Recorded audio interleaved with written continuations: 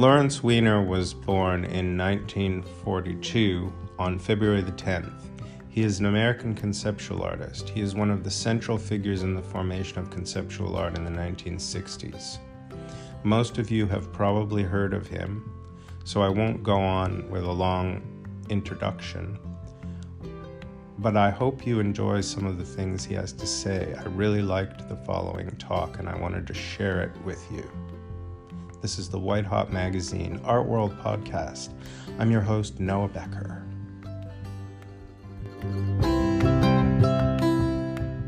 Decent stage and a decent sound system. You get up and you do the best you can. That is not a conversation. We take it for granted that every single artist, there is no such thing as a phony artist. There are artists who get a little screwed up because whatever system they have to fit into in order to survive tells them things. Well, being an artist means that you have to figure out how to listen to what they're saying and not pay any fucking attention. And that's the way it works. So it's not about generosity. I'm not a special person. The only thing that makes what I do special is what I make. Each individual thing.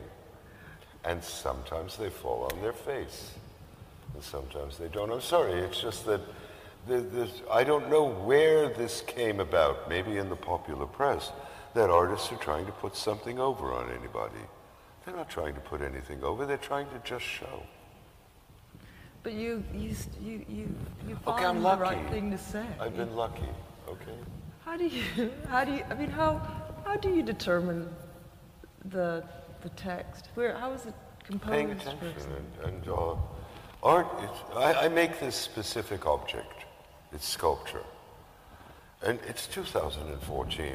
I understand somewhere in the middle of the 60s where people were saying, how can you do this? How can you do this? You can do it because obviously I'm not particularly special, so if I can do it, anybody can do it, if they choose to. But you take materials, something interests you, and from those materials you put together a configuration. And you only make art because you're not happy with the configuration that the world is presenting to you, right? You put it together, there it is. Now, I'm finished. I literally could go off and be a play person. I'd love to do that. But you've got to put it in some way. So you clean it up, you translate it, and I'm using language and gesture.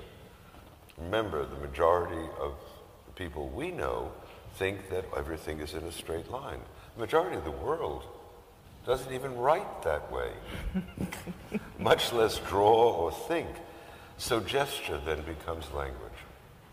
And then the last 4 or 5 years, I've been trying to develop into an idea that what I present can be presented in various kinds of things. And then you clean it up, the same as you clean yourself up when you walk out the door, and you present it. And if you're lucky, there's 5 or 10 people in whatever group there are that, oh, yeah, okay, that's what this person's trying to say. End of conversation. It's not... We give credit to people for doing what they're supposed to do. Artists are supposed to put whatever it is they have to present into the best configuration they can, that anybody who they think can use that meaning can understand it. They don't have to accept it, but they can at least understand it. Is that okay? Is that an answer?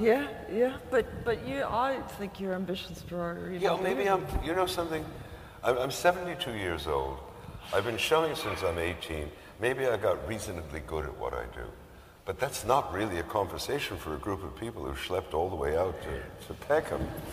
Let's move it on. All right, well, let's talk about what your art isn't, for example. So, for example, it's not dematerialization. It's not. Do you remember, you're not old enough, but you cannot believe what it was like in the late 60s, where everybody was screaming, I am dematerializing, I am not making an object, and you went in a room and it was filled with pieces of paper all over the walls. They didn't exist.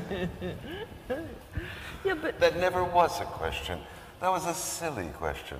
But there are a lot of, let's say, silly, there's a lot of terms that could be applied to your work that really don't work. okay, like dematerialization, like site-specific, like institutional critique, these things that come and go, that your work really never fit in. And maybe that's why it continues to, it never gets too attached to any of those kind of historical terms that...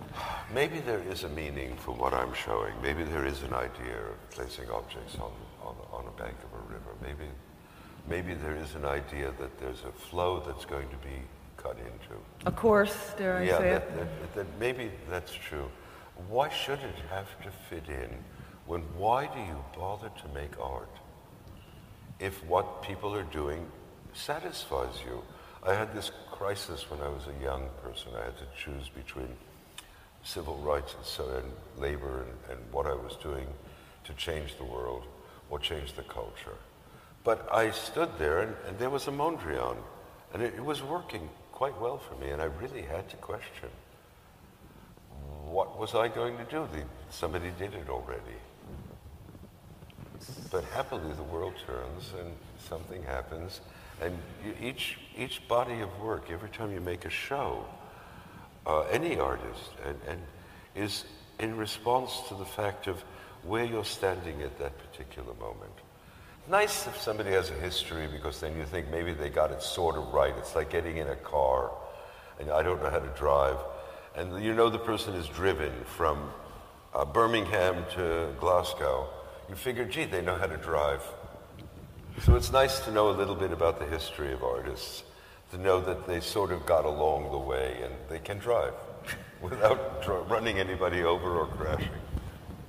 But, well, so that kind of commitment, social commitment, that's never gone away. And I will... Why should it? Well, does yours ever go away? No. You wake up in the morning and you try to deal with the culture you see in front of you. Does your social commitment, which changes as you begin to get more insights and see things, does it ever go away? I don't think anybody in this room's social commitment ever goes away. Yeah, but not everyone can materialize it and manifest it and express it. That just happened. It seemed to be necessary at the time. Indeed. I will throw at you a line you once said, which I love, and a lot of people know, but not everyone will, which is, I don't want to fuck up someone's drive to work. No, I don't want someone's going to work. I want to fuck up their whole lives. Yes, exactly. I want to present a logic that will let them see their place in the world in a different way in relationship to the real world. And art is about materials. Yeah. It's not about feelings. It's not about anything else. It's about reality. And, that's nice. So I'm a language person. So I was trying to find some kind of rule or some kind of continuity, something about the way you use language, and failed. I mean, certainly there's never punctuation, although there's sometimes parentheses. Oh no, there is punctuation, but when there is, it has a reason. But just to accept the fact that you need this silly thing called a comma. Or a period. Or a period, but the period very often has a meaning. And there's absolutely no reason with this nonsense of contractions. But I'm using language, so that would be like looking at Matisse and expecting them to be doing the same kind of. Matisse was a fantastic painter, brushwork, but he wasn't Caravaggio. So why not look at all that punctuation as Caravaggio? Syntax is one of the worst things you can have. Art is supposed to look a certain way. Who wrote this down?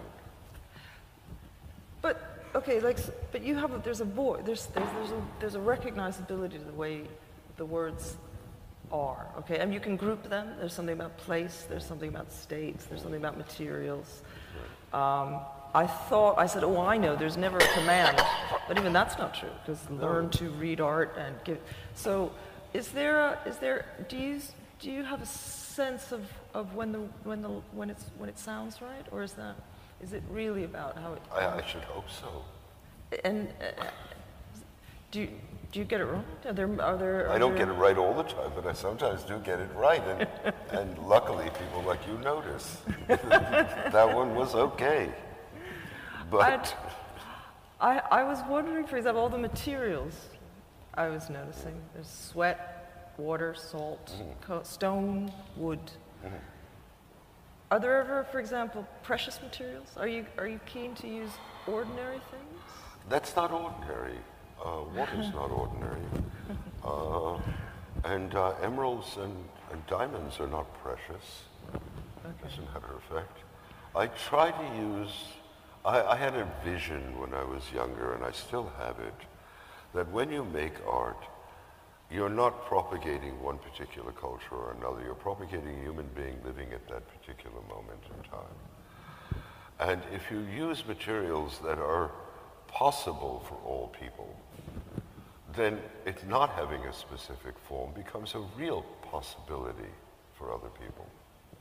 So When you use materials that are out of reach or not known or something else, you're not, why?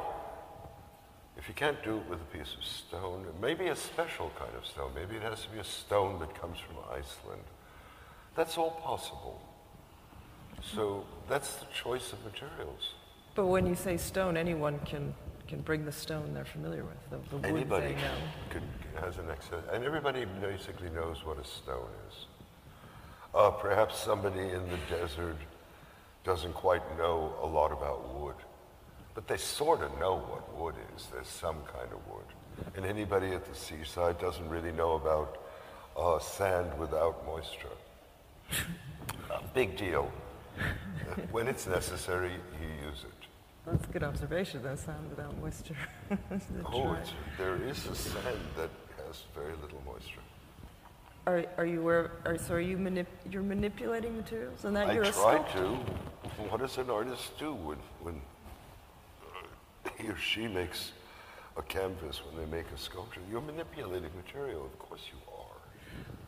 Because I was always trying to think of how your art works, maybe as an image, maybe as a fragment, and it really, actually, when I finally said it's sculpture, I really understood it, because it does deal with materials, it deals with weight, it deals with place, it deals with position, shadow.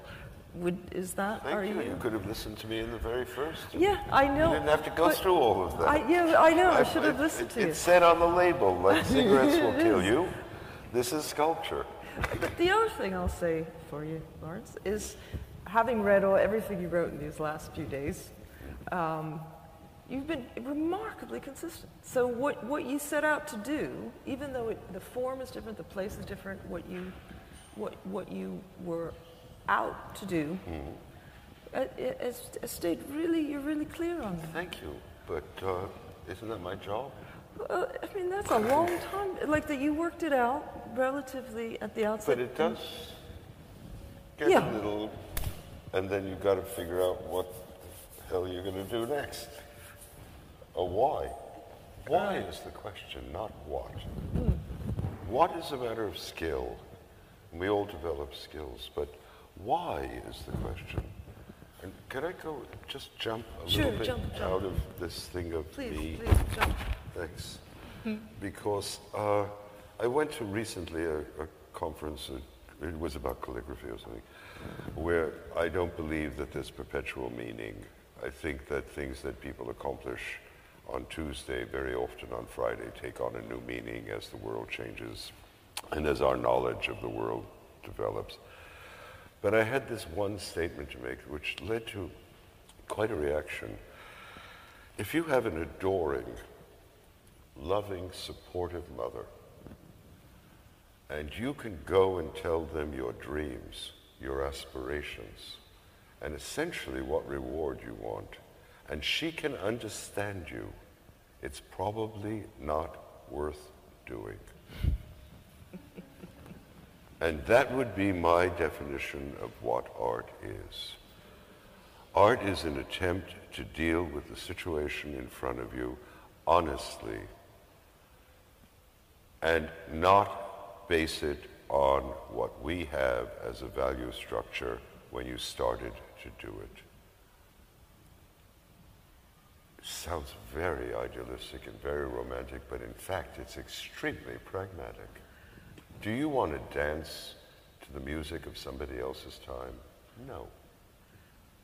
But is that why so many contemporary thinkers, artists, curators I still don't know look what at you? they're thinking. I read them, half the stuff I understand, half I don't understand, the same as you, the same as everybody else. That's not the point. The point is, we are trying to figure out a way to make art into literally a dialogue between the people who've chosen to be artists and the people who look to art for another sense of where their place in the sun is. And it has very little to do with the fact that you know a certain kind of thing and you know a certain kind of thing. Those things are wonderful. And, I think it's like 45 years ago, I found myself at some place in the middle of nowhere trying to explain how history fit into our lives. And it was this Dr. Ehrlich's Magic Bullet, which was a film from Hollywood about a doctor in Germany who decided that he was going to try to deal with all of the people in the demi-monde, which is the world that I aspired to as a child, and I probably still aspire to, that had gotten syphilis or gonorrhea due to what was going on. And he did something with sulfur. It didn't cure it, but it helped. And this was Dr. Paul Ehrlich. Now, Dr. Paul Ehrlich, in my eyes, is a hero, is somebody that you look up to, he tried to do something, he sort of succeeded. But at the time, 45 years ago, I remember saying, if I was unlucky enough to get gonorrhea, I really would like penicillin rather than sticking with Dr. Paul Ehrlich's thing called Salvarsan. It's the answer I can give. It's the best. Okay. Okay? I mean, I don't know how to explain this. I don't know the audience here, and I don't know, I know some of the people in the audience, but the whole point is that art is something that is a living, breathing thing. And it might, we all sort of carry with us what we are. But every time you make something and every time you present it, it's supposed to carry with it what you learned from another artist, what you learned from somebody else, and what you've done. That means you can't have a basic block of what it's supposed to be. But you've expressed things you hope the work can do, that it can change patterns of logic, that it can give a person a sense of their capabilities and the ability to save their own lives, as you put it. How do you, is there something, how do you measure your own success in that? Is that capable? Have you anecdotally, or is there a moment you thought, that was what I was This almost sounds like it's going to be psychodrama. Let's just say that my dreams and aspirations when I make art for other people to be able to use it, very often maybe I don't get to use. But at least I can see what it was that I wanted. Okay? That you laid it open. We're only human beings and we're only people, and sometimes you stand there and you have a dream and you have an aspiration and you think the world should be this way. The logic we look at things with should be this way. I make things that give people some way, I hope, that they can change their logic. And they don't have to end up doing what I do. And they don't have to end up any way that's possible. It's this thing again about I just did a book for MUMOC, the traveling, the big bus and things, about where in the world could this be beautiful? Because they asked me, I'd done something about value, how much is enough, and all of that, and then they asked for one about beauty. The problem is, it's the most horrible word in the world. It's a disgusting word. It's probably a word that's destroyed more people's lives and dreams than anything else. Is your mother good? Yes, my mother was good. Most people are lucky. Their parents are quite nice. Is your mother good? Yes. Is your mother beautiful? Yes. Now, what happens to the other enormous amount of people whose mother doesn't look like your mother? Well, that's what we've had in art. We've had this breakdown because of the necessity of a commercial system, of a way to make a living. And the most expensive thing in the world is time. In order to have the time to make art, you have to have something, shoes, art, something you sell that you can trade for the time. And then we get into this idea of what is beautiful, what is fine art, what is better. We're into the same things that made you go into the art world to break down the hierarchies that you were faced with. And we immediately impose it back onto our appreciation of art. But you've also spoken well of the art world, not in terms of being able to actually absorb ideas and open up possibilities. But that's what it's for. But it's It is for that. But it's gotten better in the time that you've been in it, around? Obviously not. I survived. No, I mean that seriously. I survived. I even had the privilege of raising a child. I'm having the privilege of having a grandchild, making what I make. Therefore, it can't be that bad. Better than the world at large? I mean, in terms of opening the art world it used to be better than the world at large until the Academy took over. I thought you said the market, but the Academy. No, the Academy, the market, there's nothing wrong with the market. So the way they talk about you can ignore the market. The market is just what it is. So because of the way the Academy's talked about it, or no, set up what walls? they've done. I mean, Britain has just forced the entire world, the United States, Canada, all of Europe, into the Lisbon Accord. The Lisbon Accord says that there's going to be a cutoff date when public institutions are not supposed to buy art that's not made by an accredited artist. Yes, and it's also that they could have a thing called a doctorate of fine art. Yeah, would those exist too? I don't get it. I don't. I mean, I made a joke one day, and I felt like a horse's ass because I said it, but if you have a master's degree in anything, you have to write a research paper in another language than your own. Yeah. Almost all the artists I know are monolingual, unless they were born somewhere else besides where they're living. How did they get a master's degree? This doctor is going to be the same thing. They want to accredit one of the last professions that you don't need a license in order to do. Fashion world is the only world that came out against the Lisbon Accord. Huh. And it's for the Academy. Academy is, teaching is a wonderful profession. But you've never done it. But what? You've avoided that, right? I very often at economic consequence I've avoided it, but that's my own choice. A teacher is a very dedicated, really involved human being. The only trouble is, in order to do their job correctly, they have to assume authority. Mm. As an artist, I chose a long time ago to try to not have to assume authority. I really prefer, and I grew up in a really heavy political background and a very heavy physical background. I try to avoid imposition and try to use presentation. So do you mean you want family, to make somebody or? do something, make it look attractive. It's Yeah. a hell of a lot better than threatening to beat the shit out of them. So are a lot of the decisions regarding typeface, language, about Those not are all assuming major authority? decisions on my part. And I had to design this typeface. Yeah. Yeah, okay. Well, isn't that part of my job? But Isn't it the part of every artist's job? They design what they're doing. Nobody comes along and says it has to be a certain way. Nobody comes along.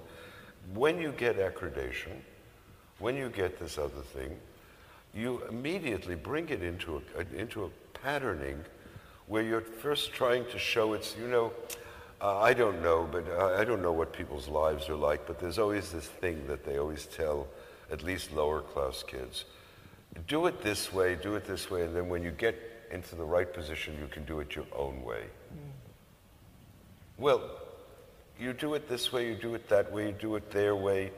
Your eyes were glittering. I used to see art students, because I do seminars, because there's no more greater compliment to an artist than that somebody else chooses the same profession, right? I have nothing against them. You see the eyes glittering, they're going to change the world. You come back 4 years later or 3 years later and, that's not what education's about. They didn't learn any physics, they didn't learn any mathematics, they didn't learn how to read and write music, they didn't learn anything. They've been trying to fit into a system that by the time they enter it, and you see it now in the new with the .com stuff, is already old hat. But they fit in. What a waste of human beings. Especially the human beings that I'm interested in, which are the ones that are trying to make something that I never saw before. When I go to an exhibition, I don't know about you, but when I walk in, I want to not understand what the hell I'm looking at. I'm a quick read. It might even take 5 minutes. I just want to try to figure out what the hell it is that I'm looking at. No, I want to be stopped. I want somebody to take my attention. Yeah, exactly. I want to, and then you either accept it, reject it, you have your opinions and anything else. I don't want something that I walk in as, oh yes, that's good class, that's good green, that's good yellow art, that's good white art, that's good black art, that's good red art. You don't want to recognize it. I don't want to recognize it. I want somebody to show me something that I haven't seen before. Do I dare ask, is there something of late you've seen that had that effect? I can't do that. No. I have a problem. I was just doing an interview recently that was sort of a big deal, and what artists influenced you when you were young? You're always going to forget somebody. So it's better to just say, you know, the things that somebody else did, I looked at it, made me want to be an artist. You know, you mentioned Mondrian, and then you've forgotten Manet, then you mentioned this one, you've forgotten that one. You mentioned Pollock, you've forgotten Chamberlain. Yeah. By the time you're all finished, it's not a point. We're not running. This isn't about pop stars. I mean, I make T-shirts with things on them, but it ain't about T-shirts either. One thing I noticed about, in terms of, if I dare say, younger artists, I'll be careful, I won't be too bad. Look, I had know my you don't first do- show when I was 18 years old. I've said this to you before. You should know better. I know. And I was gonna you do know, something and I else. started to show things at odd times. And so-called, the world used to be a little different. Artists who were more prominent and had nothing to do with anything else, I was just a kid, were not frightened by what I was doing. Some of them were perplexed, and I do remember one comment, which is the classic, and it really was said by 2 or 3 very, very substantial people at the time. Hey kid, everybody says you're crazy. You're not crazy, but I don't know really quite what the fuck you're doing, but how the fuck are you going to make a living? Now that's the kind of response one is supposed to have. Being young, being old, all of a sudden having one life and then changing it and making art should have nothing to do with what we are looking at. It has nothing to do with the problems your parents had to survive, and it has very little to do. I'm sorry if I'm sounding so boom, boom, boom, but I think this is a very, very decisive time in everybody's life. There's going to be another kind of a war, a culture war, that's making no sense whatsoever. All it's doing is killing an awful lot of people. But it's time for us to stand still and realize, what is it are we trying to deal with? I remember getting up on a stage at Art Basel, I don't know what, oh yeah, they were showing a film of mine, so I had to say yes. And I got up, and it was Jorge Pardo, who was an artist whose work, nothing to do with mine, but yet it is in the same direction, genuinely. He comes from a loving, nice parents, working class background, went to work when he was quite young. I come from the same kind of thing. My parents were quite nice to me. They were not the problem. It was all the people out on the street that were the problem. And both of us looked at this audience who was looking for significance and said, we didn't learn a goddamn thing from it. It didn't change anything. You ended up doing what you're doing because you figured out what it was you wanted to do. It had very little to do with the fact that you were poor, or you weren't poor, or you were privileged, or you weren't privileged. It has nothing to do with it. Art is one of the few things that when it hits the table, and I think we're in agreement on this, it's what it is. All the anecdotes, all the stories, all goes out of the way. But when you're talking about not the what, but the whys, I mean, at a certain position in the art world, you're given endless whys. People are constantly saying, do this, and would you do this, and giving you Yeah, and reasons. you sometimes are totally attracted, and you try, and If it's not for you, you don't do it. And if it is for you, you do it. But you can't say they forced you. Nobody forces anybody to be an artist. It's the one reason that we're all sitting here and talking. It's the one thing. When I came to my mother, who I didn't have the best relationships with, and I said, I'm going to be an artist. I must have been about 16 because I was leaving high school, going into college. It was different times and different place. And it was all public, not public, that's different here, state. And I said, I think I'm going to be an artist. And my mother looked at me and said something, and we really didn't have a lot of communication. And she said, Lawrence, you're going to break your heart. Okay, why? Art is for rich people and women.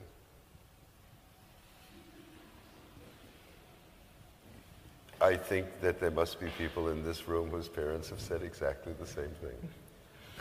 So does that make you say, okay, I'm in? I didn't say anything. I just said, okay, and went out. And I don't know, I tried to live the life of a beatnik. Because the lifestyle of art is really rather attractive. Well, at least it used to be before it became corporate and academic. But it used to be really attractive. It was a hell of a lot better than the life that I'd come from. But were the Abexers, I mean, you said a funny thing, I'm going to have to repeat it, that abstract expressionism was invented to prove that men have feelings. American abstract expressionism came about at the end of the Second World War, which was a total disaster. And because of the bastards on one side chasing the people on the other side, New York had a fight of European artists, and a lot of them were men.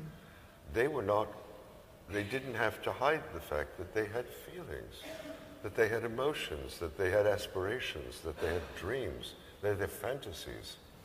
And abstract expressionists in New York and all over began to deal with these artists.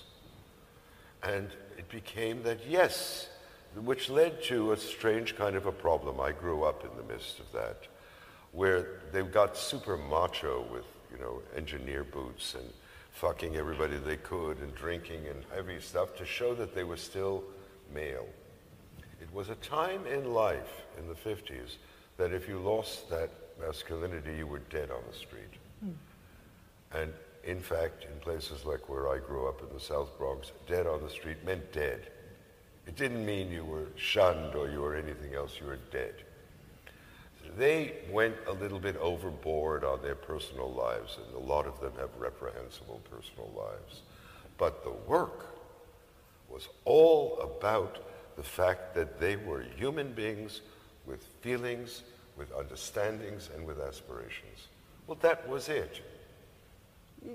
It's not a big deal. Well, except we think your generation wasn't interested, but there was something in what the abstract was interesting. There was a lot. I learned a lot from it. The first paintings I ever tried to make were essentially abstract expressionism. The first things I tried to do. You don't think blowing holes in the ground is abstract expressionist? I don't know what else it is. Yeah. And I was wrong. It took me 6 years to figure out that I had done this work that everybody seems to happily find interesting. It is interesting. But I thought each individual explosion was a specific work of sculpture. And it took me really a lot of getting confused, going around, only making paintings for children, giving up on the art world, doing the whole nonsense, to realize that no, it was the idea of the explosion that was what interested. But it didn't come out of the heavens. Just in case, so you did the explosions and you numbered the little craters that were produced. Nobody was interested enough for me to number. What was the difference? I thought each one was a wonderful sculpture. I was at that stage in my life where people were traveling around the world like Johnny Appleseed, leaving sculptures here, doing things there. There was no market per se. You tried to survive, and somehow or other we all did. But it was important that you met a lot of you became part of a conversation. Exactly, a conversation with people who sometimes the first time you met them, the first time you met somebody like Genet, who was looking for boys, and you were pretty, and you were standing there, you stood there and you went. I have no idea. I mean, the generosity of people towards what you call younger people is one of the great astounding continuing wonders of the Western world. That somebody's standing there going, they wait until they could get out the 14 sentences to say you're an idiot or that's interesting. But that's what you do. That's how you do it. Artists, when they go to art school, it's not about learning how to do something. Anybody can learn how to do something. It's to develop a language to talk to people who have something in common with you. But did that? I just wanted to ask you: was there a moment where things changed that a public text of a text-based work, as it's called, was some kind of text, and then it turned into a Lawrence Weiner? I mean, was there a shift when all of a sudden there was a recognizable? I would be the last to know. Because you've talked about your work, one way I believe you're kind of okay talking about it is as graffiti, for example. No, the application when it's put into a public space is a form of graffiti. And I can justify putting art out on the firehouse.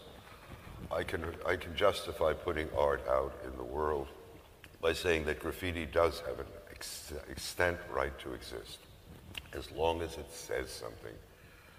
If it says the sky is blue, or my children are hungry, we have a real conversation about who has the right to do it now.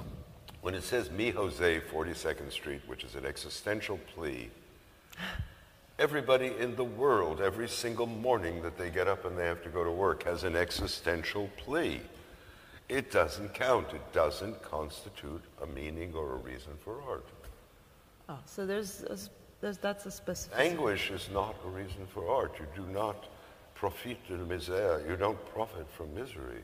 What you do is you try to find something that is a signpost, that's something for people to use to understand maybe their relation to the world, that has nothing to do with their ethnics, nothing to do with their background, and very often nothing to do with their personal circumstances, but their circumstances as a person within the world at the time.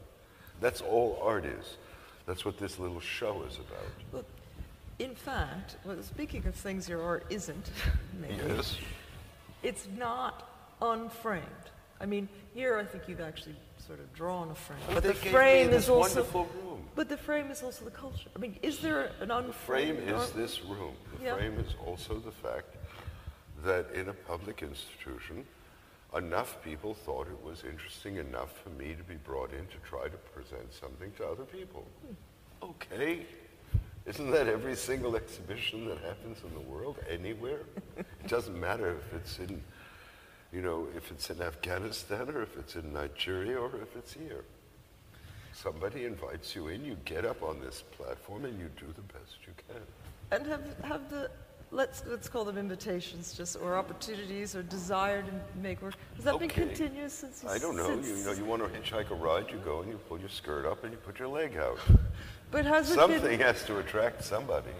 But has it been continuous? I mean, is there highs and lows and gaps, and when you don't have things to say or there's no one who wants to listen? Has it been pretty continuous? Oh, it will happen, but it hasn't happened.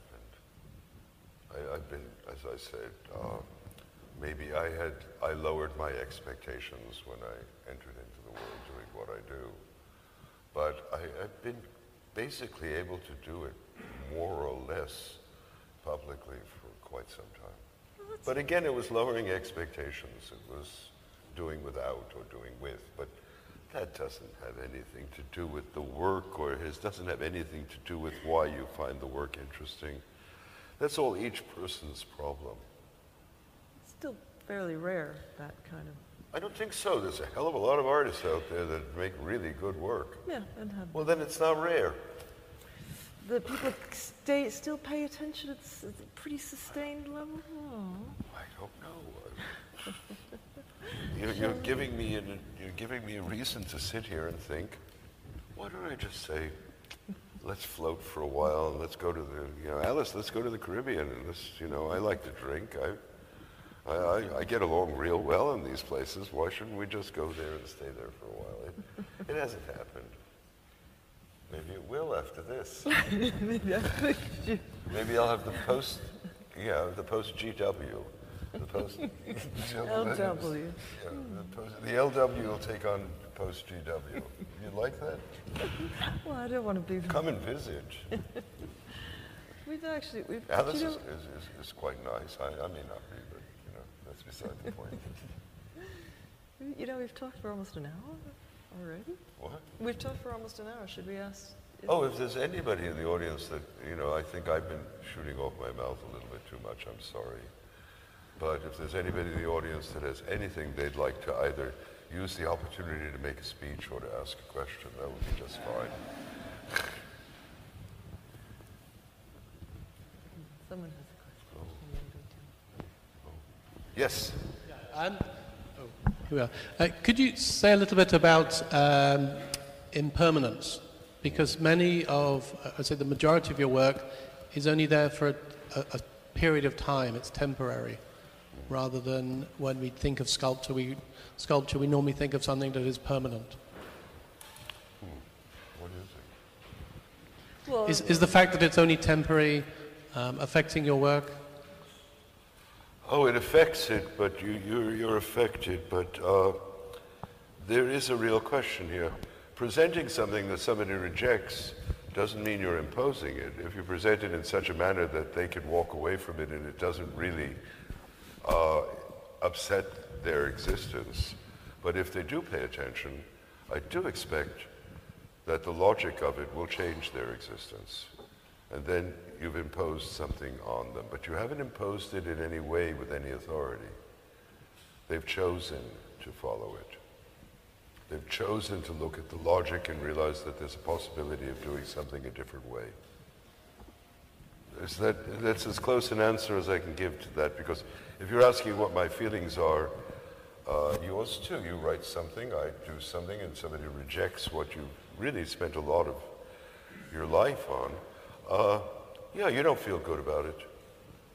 And you don't really have disdain. You just wonder, first, did I not really, because everybody should accept what you're saying because you're convinced it's correct.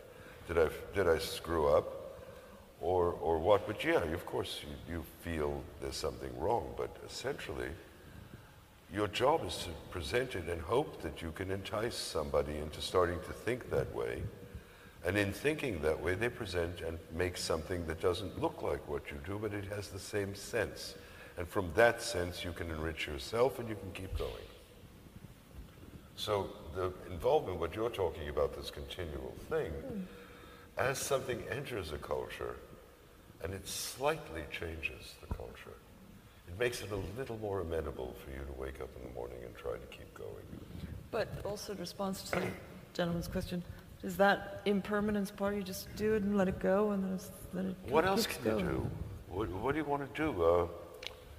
There was a scene in a movie of K-29, the submarine movie, of these men that had fought for the Soviet Revolution, and they had brought about a complete change, and they're walking through the Hermitage, and all you hear is clank, clank, clank, clank, clank, and it's all the medals bouncing up and down.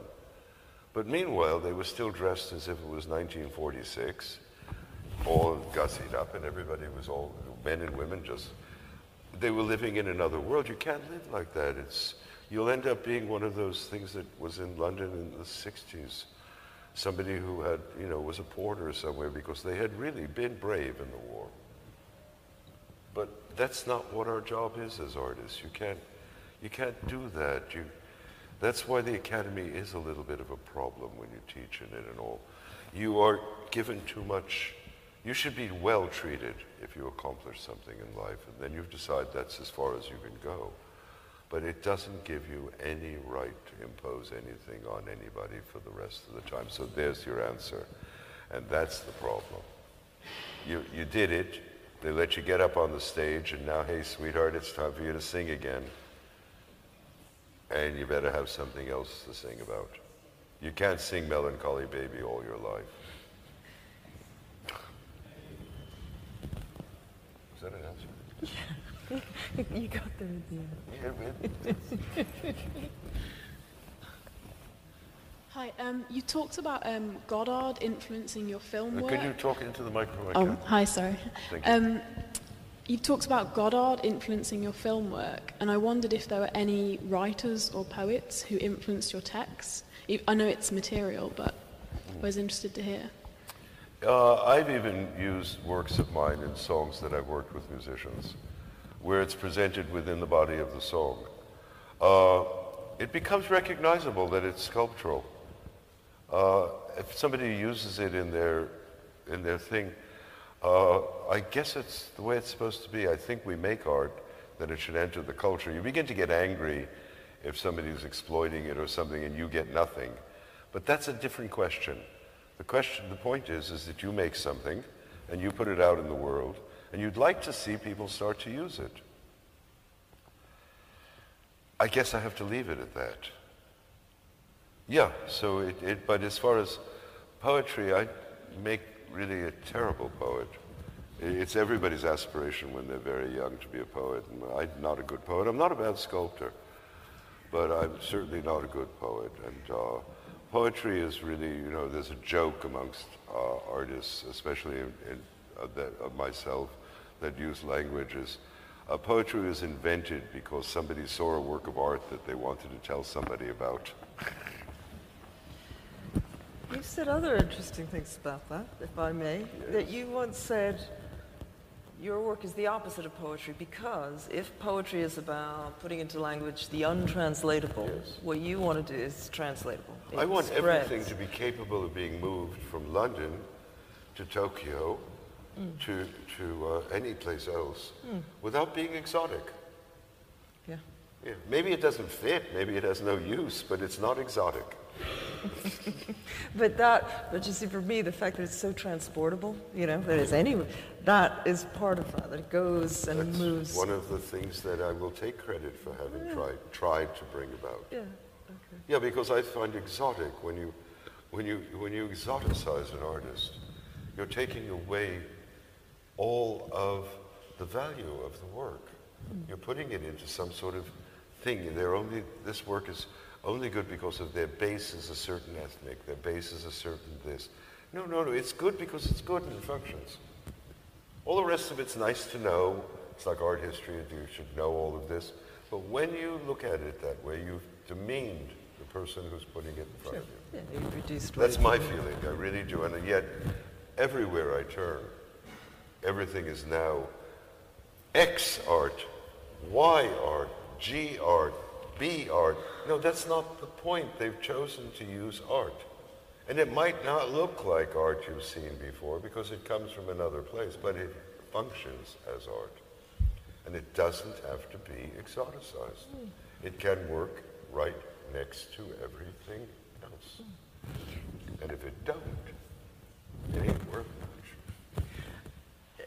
Something I forgot to say, for someone who works so much with text, you really don't like labels, which is interesting. There's some words there are some words You keep saying what I like and what I don't like. Well, You have no idea what I like. I and know, what I but don't the like. names of the I X think and the that Y. labels are a denigration of the aspirations of people around you. Okay, that is a different way. It's a choice.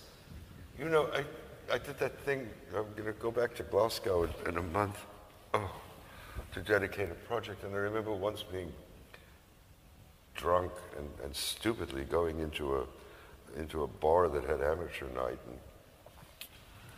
and doing a Lenny Bruce number, an anti-racist Lenny Bruce number, explaining, I don't know why I did it, and the people that I was working with were so angry, I lost it.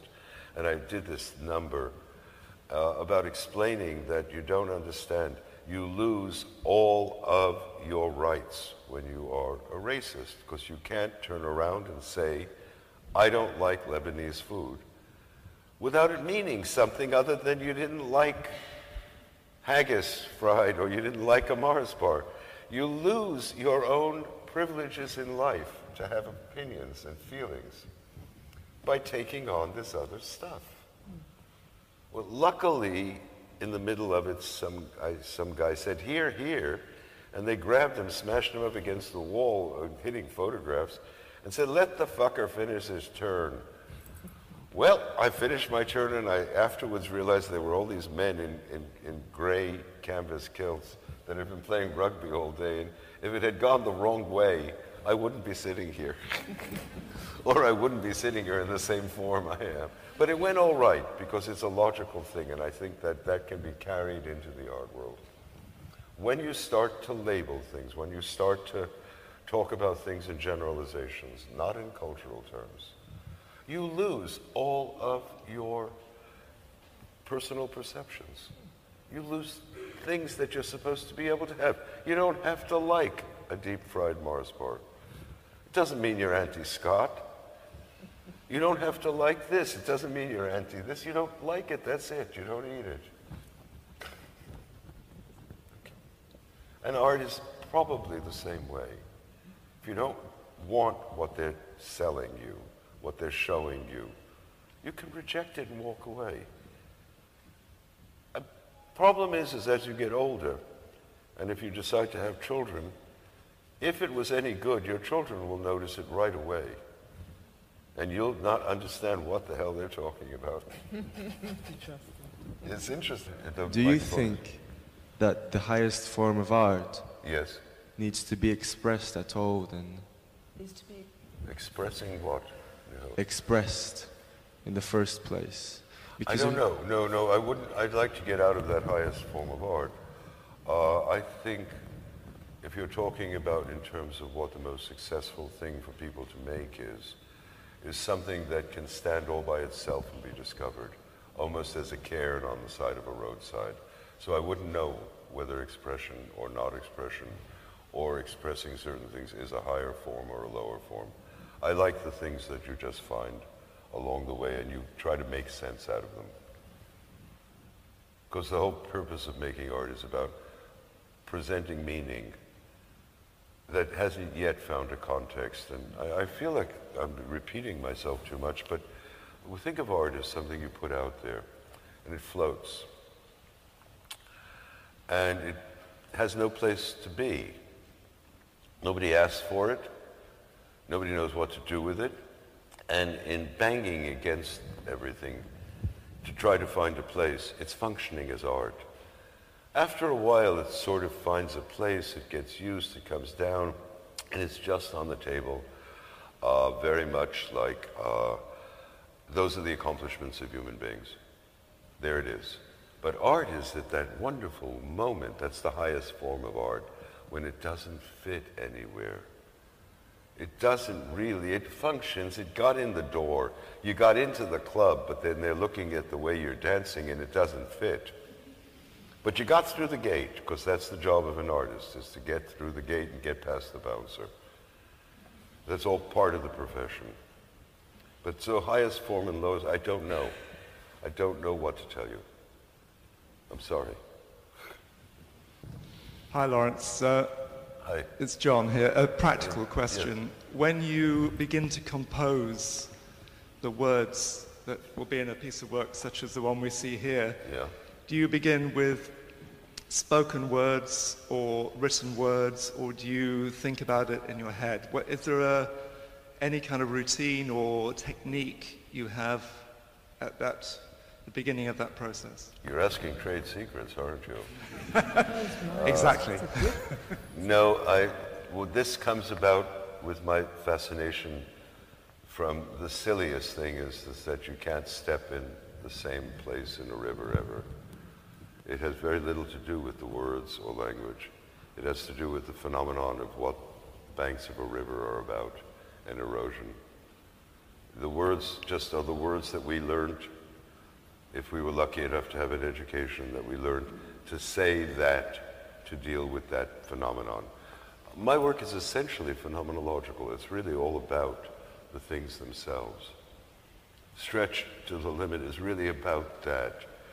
Oh yes, I have a certain kind of an education, a certain kind of a sense. I can turn it and use the words. I have a larger vocabulary than most then. And I can use the words to find the right words to say it. And then you clean them up. You try to put them together, and there they are. But it's essentially phenomenological. It's really about a human being's relationship to objects. And the phenomenon of a riverbank is an object.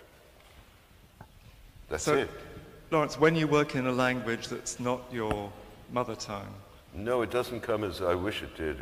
It'd make life a hell of a lot easier. It doesn't just come as a flash of some words that fall together. The only time that's happened to me recently was at a calligraphy conference when I realized that, depending upon what region you're from, but the sign, the calligraphy essentially for I in Chinese, in Mandarin, is wu or wo, and I did wo is me. But that's a word game. That's the same thing that anybody does. That's not art, though.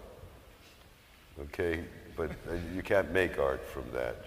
But you can make something rather amusing, and you can make it look beautiful and draw it. But no, this particular work is all phenomenological. It's all about, literally, if one was lucky, sitting on the bank of a river and contemplating, it's almost Newton's apple. Thank you. I'll just, as a writer rather than Yes. an artist, what is, I mean, writers spend years trying to get a voice and trying to make it sound like, and polishing, and I mean, you do make Thank it sound, heaven. but you Or make it else we sound wouldn't so have the easy. literature that we've been involved in. But you accomplish it. I mean, you sort of, it's yeah. I mean, I can't get away with it because that's what I do. But it's a Well, it's thank a you. totally different thing, right? This is really, I must say, if I was, it certainly is very good. You're telling me that what I've tried to do, I might have done reasonably well. Thank you. You're very welcome. Pleasure. No, I mean that seriously. But let's not question it. It's like when you walk into a room and there's 5 paintings of somebody's on the wall, and they got it right. How did you do that? Other people have tried, and the scientists have tried to do this and this. They got it right. And it'll be right until it's not useful anymore. Then it's not right anymore. It's just a history of somebody who got it right a couple of years ago.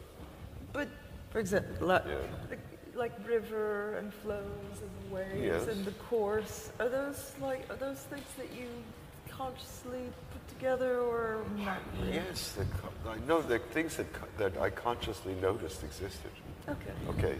And that you want to bring together. And that I bring together and I present to other people, and wow. Yeah. Then maybe they put that together and they present something to me, and then no, I hate to sound nice about it. It's not nice. I mean, my idea of making art is to make it impossible for certain things to exist. By doing it right, once you got it right and you present it, other things have a lot of trouble existing. Good. That's the point. Art is made from anger. Anger with the situation as it is. But that doesn't mean you have to be rude. It's that thing about if you're in a place like parts of Papua New Guinea or something, talking to somebody philosophically, killing is nothing. You're just going to be in another place.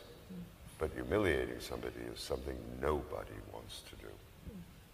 And that's my point of making art. I want to make it impossible for those things that I don't approve of to exist. But it's not about winning or losing or humiliating. I like that. I like the idea that it's real. I like extreme places like the Arctic or jungles. There's no anecdote. You fuck up, you're dead. There's no story. Yeah, but You don't come back and give a story of how you managed through the airport or you managed through here. It's over. You don't make a mistake and you come back and then it's fine. You don't have to talk about it anymore. Does that account for the kind of dignity in your work? I hope so. Art is risk. Every person who decides to make art takes the chance of losing, and I use it as a metaphor, the most important thing in their life, the love of their mother, or the love of their culture. That's what you can lose when you start to make art, because you make something that might just put you outside of that. But that's the profession. And that's one of the nice reasons that there's no conscription to be an artist. You wake up and you choose to do it or you don't. But that's what it's about. Art is a very serious business. You change the configuration of a culture that you happen to find yourself in. And if you're lucky, you change the configuration of other cultures as well. And we can leave it at that, don't you? I mean, it's like there's no, it's not liberty on the barricade. It's like culture is the one thing we have that we have some control over. And what that control looks like and what it deals with really depends upon the world continues to turn. But we do have a control over it. And we're fucking responsible for it. You can't moan about how awful the art world is and not try to build something that can manage to get out without having to do what you think is awful. Okay. But that's not my problem. It was my problem. And tomorrow it might be my problem, but I'm sitting here with an audience. It's not my problem tonight. Okay? Margot, you have a thing. Can we? Yes. But we couldn't get one question from Lisa. Was there a last question? Yeah, or no? Yes. Le dernier cri. I think you get. Hey, hi. I want to ask you a question about sculpture. So there's one definition of sculpture, that it's subject to gravity and revealed in light. So if that's true in this room, what's above the line and what's below the line? Oh. Maybe the line is the river. Maybe. That's the way I read it when I was looking at doing the planning. Maybe the line is the river. But it's not a metaphor for the river. Maybe it is the river. Maybe the point is, the nice thing with the river is that there's no up and down. If you're a fish, you're looking at it one way, and if you're a bird, you're looking at it another way. But I think maybe the line, if you want to give it something, make it something, it's the river. Okay? Because once it goes in the river, that's what happens. Lisa, that once it goes in the river, the gesture is what happens. Before it goes in the river, that's the thing that puts it into a context that it exists. So let's say it's the river. I hadn't thought of it that way, but it's the river. Yes. The horizon. No, it's not a horizon. It's a river.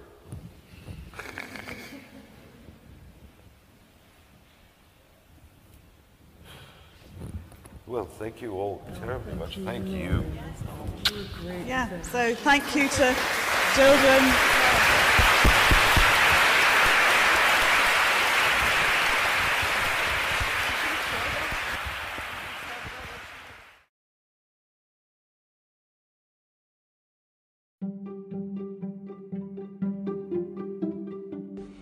If you like contemporary art, read whitehotmagazine.com.